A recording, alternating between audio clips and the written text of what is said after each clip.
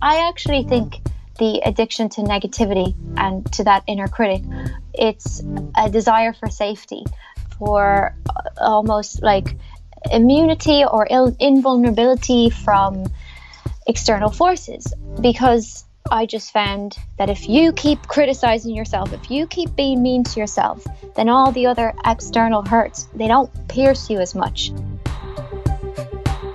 Hello and welcome to this Sunday's big interview for The Irishman Abroad with Evanna Lynch, the author of a searing new memoir entitled The Opposite of Butterfly Hunting, The Tragedy and the Glory of Growing Up. This is an unbelievable read and a tough one at the best of times. She is, of course, the actress and activist and podcaster who talks about the bravery that it takes to embrace ourselves and the things we want, and how to navigate this constant battle in our minds between perfection and creative freedom. It's incredibly written. It's an amazing book, and Evanna has, of course, been viewed for a long time as a role model for people recovering from anorexia. And the story of her casting as Luna Lovegood in the Harry Potter films kind of grew to this mythic level. It became this fairy tale of how it saved her. Of course, there was a lot more to it than that. And this idea of recovery being a linear thing is something that she wanted to address. And as I discuss here, it's an opportunity for her to set the story straight and take back ownership of what is her life and how complicated it can be and continues to be. I really adored it, and I think there's an awful lot in this conversation and in the book for parents of kids going through a tough time. Jigsaw.ie are my chosen charity partner for that very reason. They're an incredible youth mental health charity in Ireland who work throughout communities to help equip young people with the mental health skills they'll need to survive in life. Now, I've had them on the show. We've done episodes specifically about Jigsaw just to explain what they do, but the best way for you to find out what Jigsaw is all about is to go to jigsaw.ie, and if you can spare it, kick in a couple of pounds over there. This is, of course, the iTunes version of our episode, the smaller version. The supporters of our show, who we're really grateful for, are the reason this show is still going. The way to support Irishman Abroad is to head to patreon.com/Irishman Abroad, and that way you get the full extended conversation, an extra 30 minutes with Evanna here, and usually every Sunday an extra 30 to 40 minutes in every interview. And of course our full episodes with Sonia Sullivan every Tuesday and Marion McKeown on the Friday. It costs the price of a pint or whatever you can afford, but it is the reason we're still going and the way that we're continuing to make this podcast better. It's patreon.com/Irishman Abroad. That's the small talk. Now let's get down to business. Now, your programme. What's the big idea? Well, they've grown to know the Irish much better. We've now got to know how largely their mind works. I moved over here and immediately I had to up my game. I could not have done the job I did for quite a number of years in Ireland. I had to go and earn my living in England. I think a lot of it's in my hair. I think there's a lot of Ireland in here. I had an Irish upbringing. 20 years after an Irishman couldn't get a fucking job, we had the presidency. It was some heightened awareness of how hard my tribe had it in London. No blacks, no Irish, no dogs. Never has a nation so small inspired so much in another. So you could say there's always been a little green behind the red, white, and blue. Our family is very Irish, you know. Now, ladies and gentlemen, we have a very special announcement to make at this stage. Would you welcome, please, the wonderful Charlie Thrigo! Evanna Lynch, it's fantastic to have you back on Irishman Abroad. It feels like an eternity since we last spoke, and I'd imagine that there's a version of you before you wrote this book and a version after, because as you said in so much of the promotion of it, it was as much about setting the record straight as anything else. Yeah, definitely. I feel very liberated from it, but by it, I suppose. I feel that it's not that I'm different, but it's that I can relax into being my true self, my more authentic self. I think I felt like, you know, a lot of the stuff I wrote about in the book, a lot of it was stuff I was really ashamed of, and I've tried to speak about it, but you can never give a full portrait in the media. And yeah, it just felt that, oh, people are going to not like me if they know this side of me. But that's just impossible to live with, you know, and I want to be truthful. I don't want to be feeling like I'm censoring myself. So that's kind of why I wrote the book, to admit, to own who I am to myself, to admit this is who I am, and to be more open and honest with other people, with the public, that kind of way. And yeah, I've just found that since it's been out, it's like, okay, cool. Yeah, some people, well, I've mostly just had a great response from people.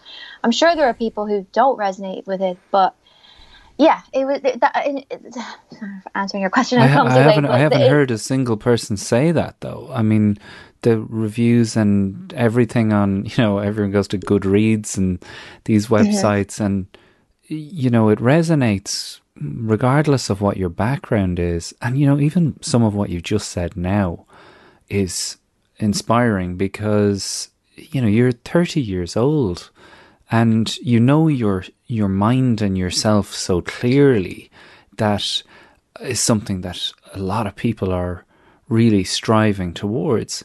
How much of coming out and writing this was down to spending a long time holding down the image of Luna Lovegood and trying to not ruin it for everyone else, and fearing that, oh, if I do tell people this stuff that, as you say, people mightn't like about me, that you potentially destroy something precious to someone else that isn't of your making? Well, I think I would more run the risk of doing that if I tried to bottle up, you know, the truth and who I am.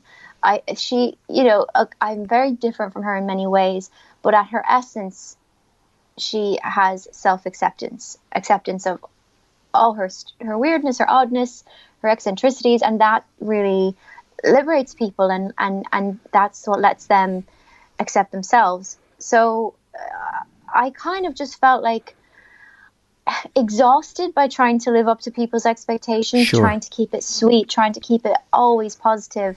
And I have noticed that whenever I bottle up my feelings, I pay for it. There's a cost. I always end up emotionally exhausted, burnt out, or I snap at somebody, and that is a much worse reaction than actually just being real and honest, and maybe disappointing people with my truth. But yeah, I don't want to feel like I'm trapped by this character, and I don't want to feel like I'm repressing things. So in a sense, it was like a lot of throughout my life, that character has been like a guide map for me of, I want to give people that permission to accept themselves too, and the truth of me isn't that character. So if I'm to live that, I have to own these things that are sort of dark and maybe shameful. So that really wasn't much of a factor in writing the book, but I think it's been years of feeling like, oh, this frustration of not communicating who I am to people and holding back, and it just came from a sense of tiredness, exhaustion about having to pretend. And I was just like, I just want this out there. And now that the book is out there, it doesn't even feel like I don't really want to keep talking about it forever. I'm like, great, it's freed me, and now I can move on to do other things. So I hope that's answered that. I think so. And you know, I heard you reference a few times how the narrative, and when we talk about setting it straight, the narrative of that Irish people tend towards is, you went through that terrible thing and sure, now you're grand, right? And they desperately want you to say, but sure, you're grand now. And you go, yeah, if that's what makes you happy, if that's what you need. But this book is so much focused on, can we accept that recovery isn't just the destination, and there's so much more underneath that we can talk about happily and healthily to help other people recover, right? Yeah, definitely. Like what you say about it not being an end point, and that it looks different for everyone else, you know, because people have asked me that over the years. When did you recover? Are you recovered? What's your relationship now? And it's like, there was never a moment. There was never this light switch moment. It was just a very messy, non-linear path to figuring out how to cope in a better way and choosing more positive, healthier influences and outlets and all that kind of thing.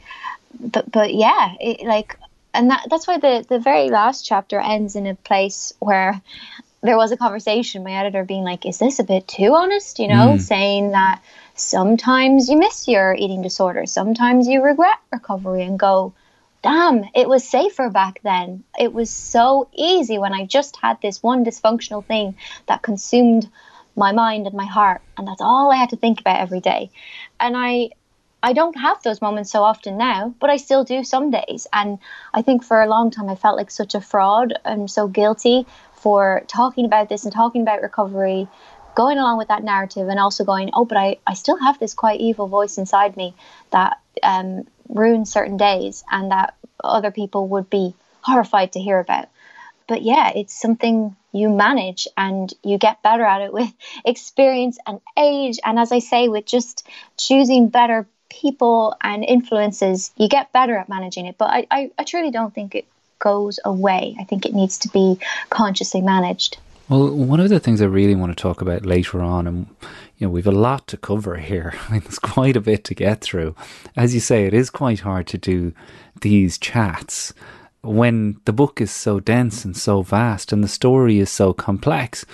To then be, you know, on the radio and people going, tell us about the book.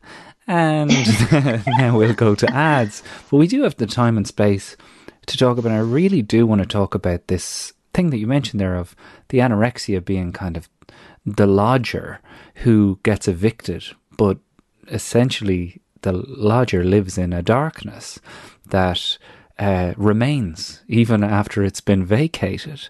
And I think quite a lot of Irish people, and nationality mightn't even come into this, but I certainly can speak from the perspective as an Irish person of having that negative inner voice, this critical voice. And I've probably used it to good ends to produce creative stuff, and probably tried to make friends with it at times and seen it as a positive.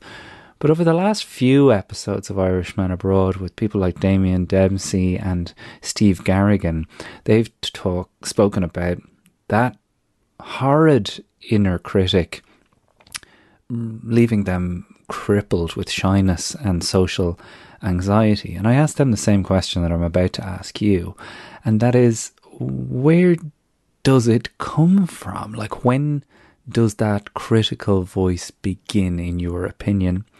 Because certainly I hold the belief that no child is born talking to themselves that way. Mm-hmm. Yeah, I agree with you. And that's why I kind of had to paint this picture in the start of the book of being a child and just living off of creativity, because you can't be creative with that voice ruling your life. It's just too debilitating. For me, I don't know. I think it came in around the age of 10 or 11 when I sort of gained awareness that, I'm going to grow up and I'm going to have to figure it out, and that's all on me. That's my responsibility. And also just like being a very sensitive person, overly sensitive really, that I started to notice, that people had opinions and criticisms, and you could get hurt if you weren't aware of those things. You could be really hurt by them. And I actually think the addiction to negativity and to that inner critic, it's a desire for safety, for almost like immunity or invulnerability from external forces. Because I just found that if you keep criticizing yourself, if you keep being mean to yourself, then all the other external hurts don't pierce you as much. And it's like you're braced for the negativity, for that impact. So you're cool. Whereas like when you're a child, we all have that, don't we? We find our most traumatic memories are often such small moments from childhood where other people won't notice them. But like, I remember one, I don't think it's in the book at all, but I remember just waiting outside school as like a 5-year-old, and I was sitting in a doorway waiting for my mum to come collect me. And, you know, it's just that pure innocence of wanting to kind of stay warm, and this looks like a nice little place to perch. And I just remember this teacher coming and literally kicking me out, going, "You're not allowed here. Who said you could be?" And like kicking my backside out the door, and the pure shame and hurt and sadness, and like, yeah, the hurt, like that, when you are an innocent little soul who doesn't have a negative voice saying, "Don't do this, you're terrible for this." When it comes from somebody else, it's shocking and horrifying, and it just knocks you off your center. And I remember crying so much that day, and my mom coming to get me and being like, "Why are you crying? What happened?" And I was so ashamed. It's weird, I've never told this story. I was so ashamed that I just I couldn't say it. And I think it's moments like that as a child, that's when you go, it's much safer if I can get there first, if I can be the one who says all the mean things and says all the criticisms. So then nobody will be able to hurt me. I've done the worst things to myself. Yeah, you beat them to the punch, essentially. Exactly. And yes. You battle harden yourself through self-criticism. That whatever you say to me is nothing compared to the stuff that I'm saying to myself. That's a really interesting one, though, about the 5-year-old you getting booted off that step. Because, first of all, I think, what kind of an arsehole does that to a little blondie 5-year-old child? Like nestling in from the cold in some kind of Dickensian image that you've created there. It's astonishing. But it is the kind of thing that would happen back then. Yeah. And particularly listeners who grew up in the 80s will know that, getting a slap off a strange parent, not even your own parent, was a possibility. But I do know what you mean about suddenly realising that you can be regarded as a fool or an idiot or the cause of something through your own stupidity. And that, like, I certainly remember around 5, 6 receiving a scolding from a teacher for something that I was just innocent over. Like, just I was told to not lean against the wall, and my vocabulary was so small that I didn't know what leaning was. It's so funny when you look back on it. But I remember it being screamed at me, and just, I don't have, the experiences that you have with this, but it's just when you bring up this story of the young you and tracing back that internal voice, that these are formative moments. And I often wonder, how would you do it differently? I asked Steve Garrigan the same question about, could you be reached? Do you think that if the DeLorean was available and this Evanna Lynch could Marty McFly herself back there, could what you eventually went through have been prevented? That's a really hard question to answer. I don't think so. I think I was just the type of, that's just something in my soul's journey. I suppose I believe in the soul, and I believe that there was just something in me that needed to, like, actually my therapist talks about this. She always talks about, certain people who are very sensitive, find life hard.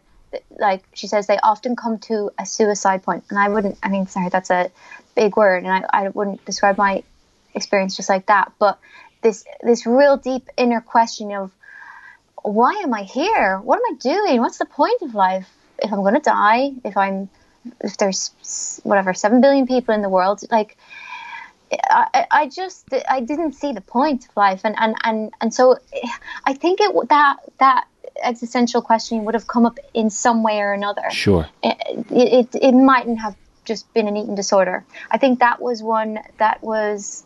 It was I was primed for that in ways. Like, it was available to me because I'd had people making comments about. I was like the small one in my family. I was small compared to my sisters, I'd had a lot of food allergies when I was young, so I started to kind of unconsciously see that if you are weird with food, you get attention, that kind of thing. So I think it would have shown up in some way or another anyway, but maybe it could have been a different toxic outlet.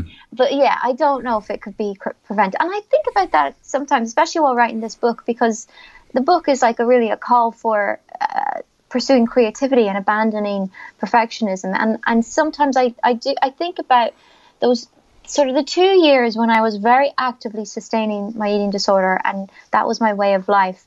Like I really just wiped out all creativity from my life. My personality was kind of gone for those 2 years. And I think living like that, it's very hard to come back from that and find that just wild abandon that you need for creativity.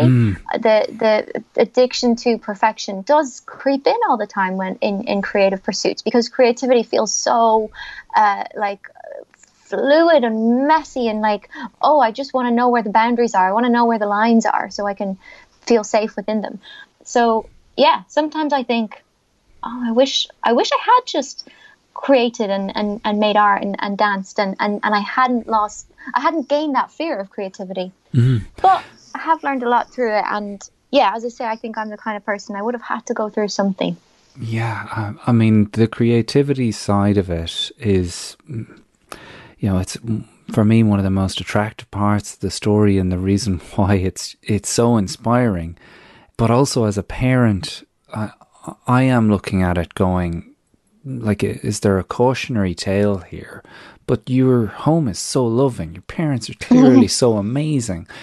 That like, equally though, parents have a tendency to place situations such as the one that you found yourself in upon themselves and see it as, oh, I failed as a parent. And you describe beautifully, the tears that your mother sheds, your sisters telling you you're ruining your parents' lives, and the mire that you found yourself in terms of your headspace and, escaping from the house to do more exercise, to lose more weight.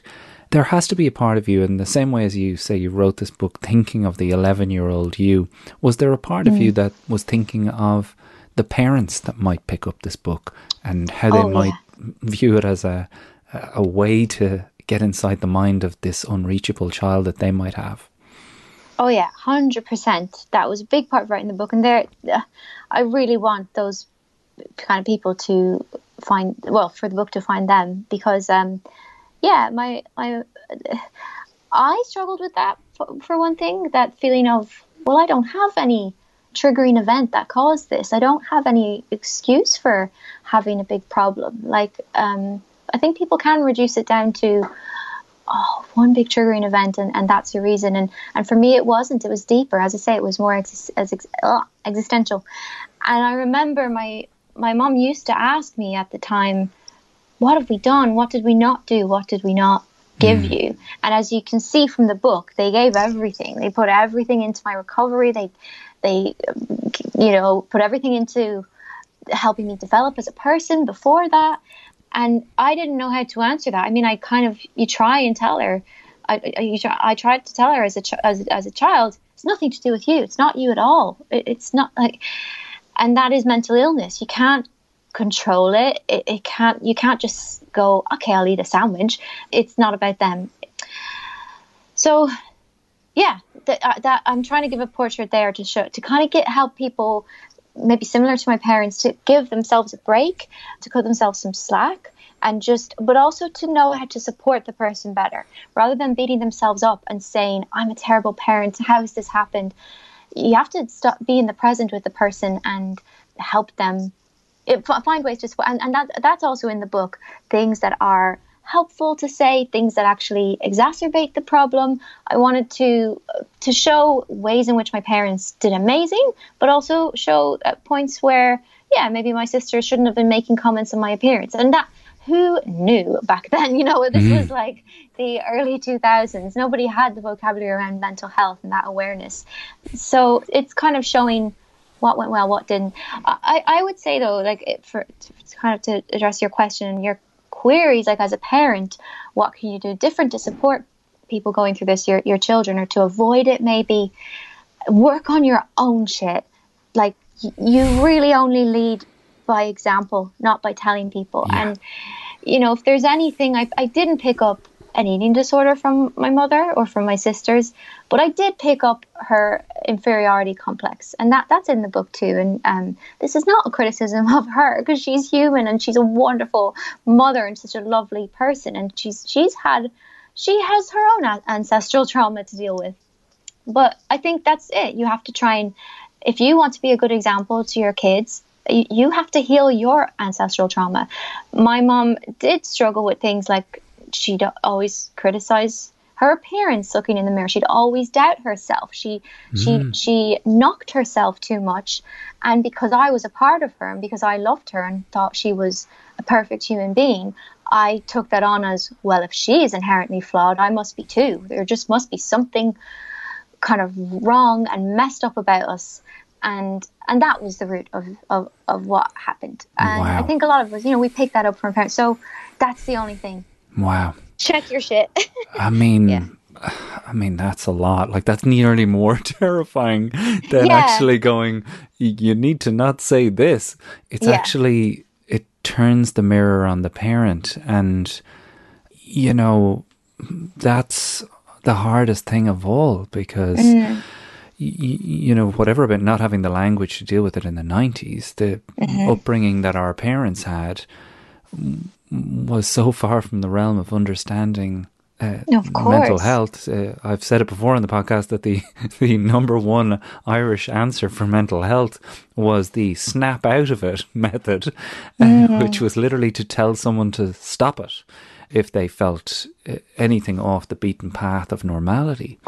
Oh, that's so true. And there's so much guilt around getting help, around taking time out even. Like, it's seen as so, like, the selfless thing to do is to look after others. And my parents would struggle with, like, they don't know really how to stop. And like, my mom would never go on a wellness retreat or anything. She maybe sometimes goes to the spa, but she would have all these feelings, I imagine, of guilt about taking time off to do that. And I'm always doing these things. I'm like, great, I'm going to do a retreat, a therapy, all this. And she just wouldn't afford herself that time because she would probably see it as selfish. So yeah, and I still have that myself, where I'll go, I just finished working with a shaman. I was suddenly like, I gotta go out and help people, and she was like, why? And I kind of said, well, because I've just been focusing on myself all these past months. And she was like, so you're going to go out and help people from a place of lack, from this feeling of inferiority, and that I have to justify my place in the world. And it's like, oh, that's not a pure place to go out and try and do charity, to do altruism. I'm saying big things like, oh, work on your stuff, but it's very hard. We've all this stuff built up around it. And I suppose also just take the pressure off and accept you're human and you're doing your best. Yeah, no, when I talk to my wife about it, I mean, Tina comes up on this show so much because she's just such an incredible ambassador for Irish women. To me, I just marvel sometimes at what she has to deal with her own health issues, and also just owning and trying to, as you say, cope with her own shit and sort it out and make moves towards changing for the better. And she often talks to me about the shame, the inherent shame of being an Irish woman. And again, I'm relaying this, and I'd way prefer her to be here to articulate this, but I have to try, lads. She says that at the moment, and this is why your chapter on menstruation was so important, is that for years she would never speak about it. That the idea of talking about it, and it's only now that she's scratching her head and talking to myself and my son about why in the world was this an idea that Irish women had, that, oh, Jesus Christ, don't bring that up, you might embarrass the men in the room. who more often than not are totally at home with blood, but have been taught the shame through this kind of enactment of it being in hushed tones. How important was it for you to play your part in kind of shifting that view and that narrative? Well, it was hugely important for my own healing to kind of, because I really felt that there's all this stuff about loving being a woman and being a strong, fierce, independent woman, and that's great. But it felt, to me, it felt very foreign, and that kind of rhetoric felt very alienating, because I was like, well, I secretly hate being a woman. Not that I want to be a man. This isn't that conversation. But this sense of, oh God, I don't want to bleed. I don't want to, I have to, my body to be reminding me I'm fertile, and to have all this just like responsibility forced on me, or even sure, all the just the negative stuff connected to that. Yeah, it felt huge, and it felt too much. I just wanted to blend in and be left alone and feel safe. It just, womanhood felt very scary. So, and it was just like, I'll never get to that place of, I love my body, every bit of it, I love being a woman, until I be honest about how I actually feel. And you talk about it, and then it's not kind of mired in shame, and you find other people feel this way, and you can then laugh about it and find a way through, and find a way to just sort of make friends with your body, look after it, and start to undo your own internalized misogyny. Because that's what it was for me. And I only really, it's weird. Oh, so this, it was actually in the book, but it got taken out because the book is so bloody long. My relationship actually with the book Lolita, which I absolutely loved as a teen. And I read it over and over, and it was like my guilty pleasure. And then I read it a few years ago and was really shocked by the misogyny. I was like, oh, it's not just fetishizing girlhood. It also, the narrator really detests women. He just hates that they are opinionated and messy and bigger. And and that they're so much more complicated than this simplicity, the simpler version. Yes, complicated. And I think it was only until I started like speaking about that, oh yeah, I'm a bit of a misogynist too, and I don't like it because it's toxic and it makes me hate myself. That's when I started to really unravel it. Well, there you have it, the first half of my conversation with Evanna Lynch. Now we get into a lot more, including the Harry Potter reunion in the second half of the show, and Evanna really has an interesting take on what it was like to meet up with the cast again. But I do want to reiterate, you need to go and get this book. It's called The Opposite of Butterfly Hunting, the Tragedy and the Glory of Growing Up. And I ask her, actually, having read it, if she has any plans to write fiction, because this thing is written so beautifully that it's obvious that that's where she should go next. So getting into that with her is great fun in the second half of the show, as well as lots more detail on what she's been through and what she's seen in terms of how mental health is dealt with young people who just aren't being believed in a lot of cases. I really recommend you pop over this week. Never been a better time to support the show. Patreon.com/IrishmanAbroad. My thanks to Brian Connolly on sound, and Tina and Mikey for making it all possible, and of course to Evanna Lynch. Come on over, hear the rest of it at patreon.com/IrishmanAbroad.